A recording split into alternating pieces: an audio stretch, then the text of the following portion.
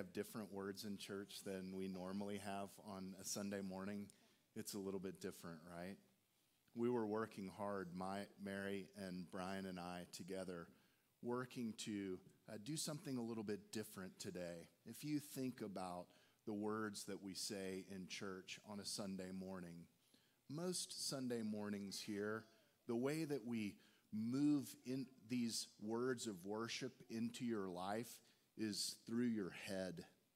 We want you to think about them and deliberate about them and just kind of process what's going on. But we decided to do something a little bit different this morning, and we decided to do our very best to communicate the words that we use in worship through our hearts.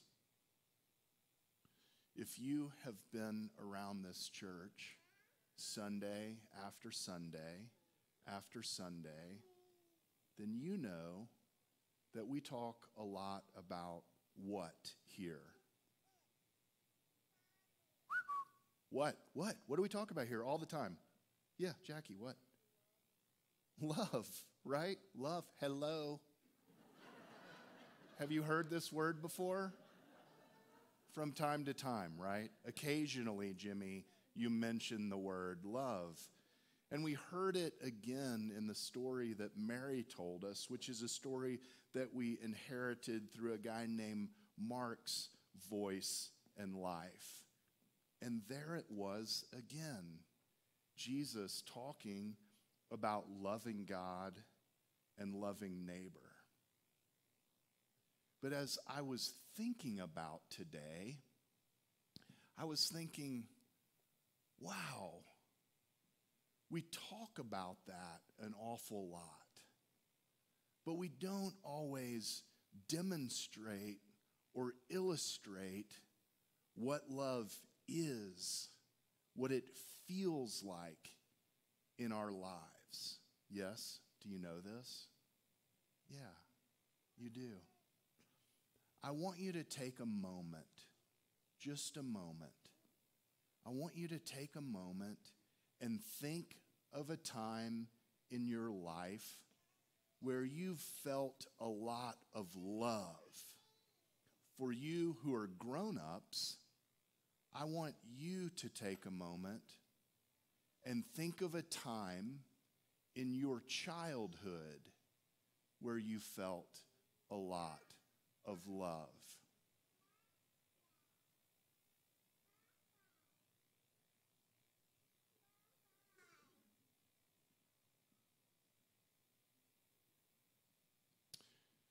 I'll tell you what came to mind when I gave myself this challenge. I had a grandfather who was a larger-than-life storyteller. I think some of my preaching habits come from his storytelling abilities. And he was a giant man, about Oscar's size. He was very, very tall. And I remember a morning specifically when I was a kid. I can even recall the pajama bottoms that I was wearing. It was the summertime, so I was sleeping just in pajama bottoms and not a top. And these pajama bottoms were white, and they had little race cars all over them. My grandfather was an early riser, and I think he sort of resented those who slept beyond his sleeping. And so he didn't pitter-pat around the house. He would get up in the morning, and he would feed the dogs. And even though my grandparents' house was quite large, they had two dogs named Marco and Polo. And in the morning, before the sun would up, you could hear him go like, "Here, Marco, Polo, time for breakfast," while everyone else is trying to sleep. And then he would make the coffee with a lot of noise in the kitchen. And I remember this one morning, my brother and I slept in a guest room across from my grandparents' room with two twin beds. They were these beautiful wooden beds that had white covers on the beds, which was honestly not the best for a kid's room. I remember getting into some trouble for getting those white covers a little more dirty than they should be. But this morning that I remember, my grandfather threw open the door. He ripped the covers off my bed. He picked me up by my ankle, one ankle. So I was dangling in the air, upside down. And my grandparents had this huge house that had a very long hallway that led into a den. And in the den, there was a door that led into the backyard where they had a swimming pool. My grandfather picked me up. I'm not going to tell you the nickname that he had for me because it's not very churchy. He picked me up by my ankle. He carried me all the way down the hall, through the den, out the back door, across the yard, to the swimming pool, to the deep end. And he dangled me over the pool, and he said, "Put your arms down in front of you," and he dropped me in the water.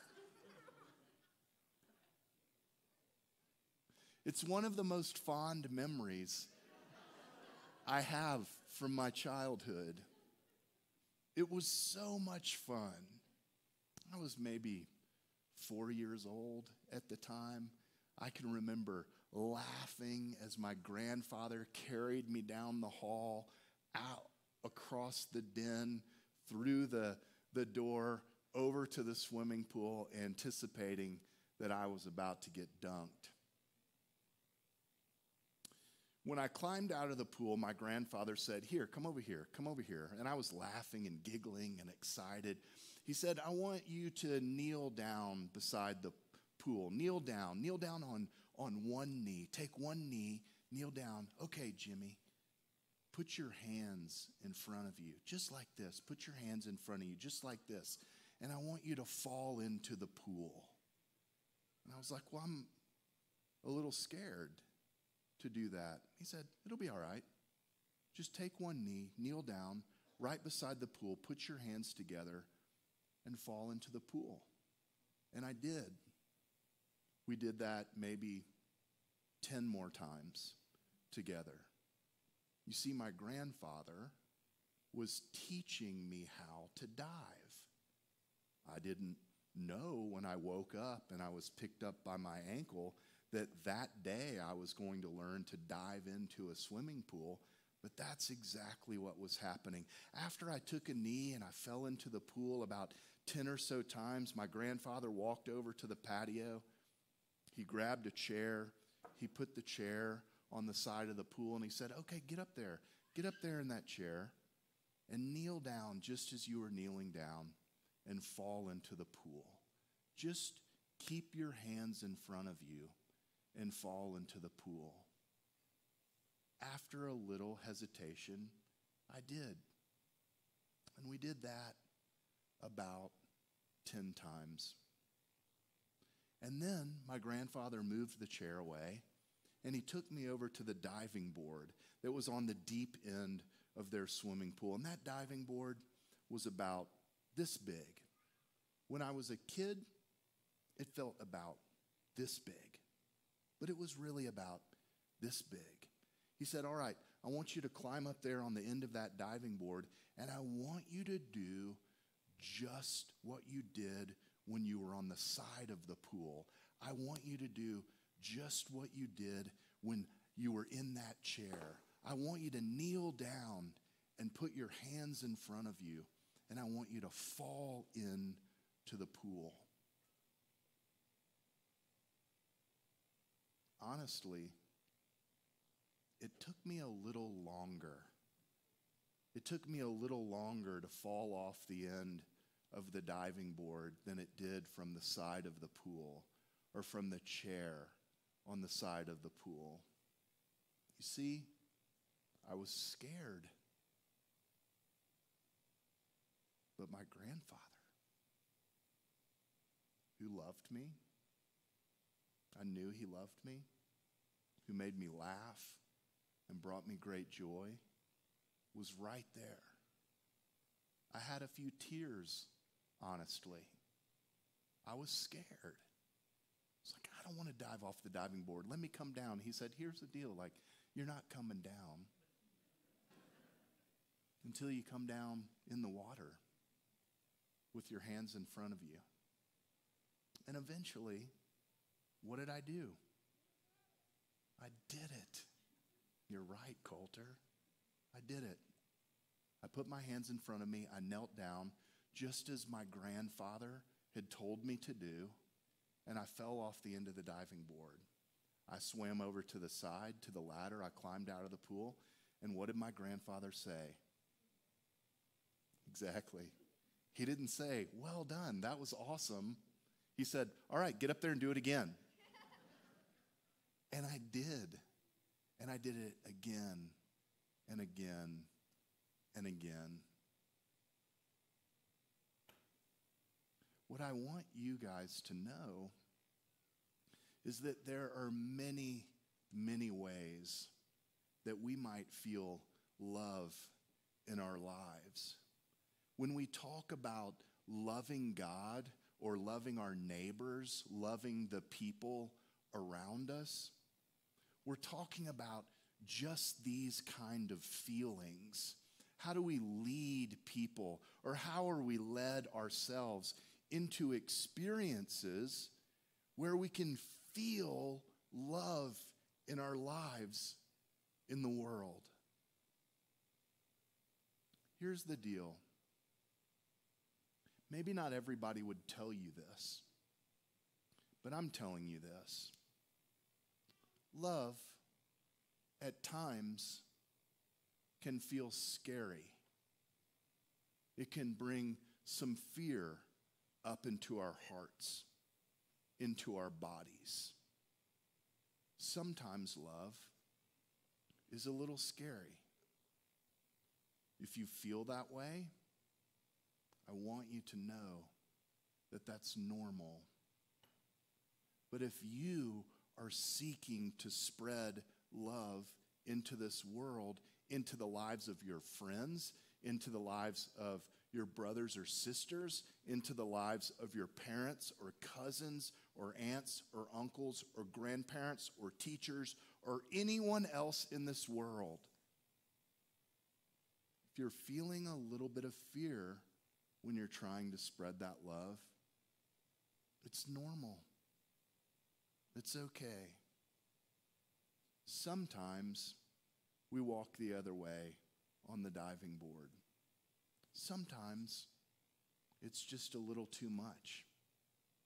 Eventually, we climb back up on that diving board and we do what we were led to do by the people who love us. And when we do, we see how much fun it is. We see how much joy it brings in to our lives, doing things with people we know and love. When you come to this church on a Sunday morning or on a Monday afternoon or on a Saturday night or any other time, I hope that you always have some sense that whatever we do here, it's always about the love. Occasionally, the love feels scary. Sometimes it feels like it's just too good to be true. Sometimes that love feels like it's just a little too much. That's okay. Here we sit in the hand of God who loves us, and amidst a family where we communicate that love one to another all the time. Sound good? Do you remember that time in your life when you have felt loved and cared for and nurtured? Do you remember that time in your life, in your childhood, where you felt that love and nurture? that most certainly is the presence of God in and about our midst. Amen.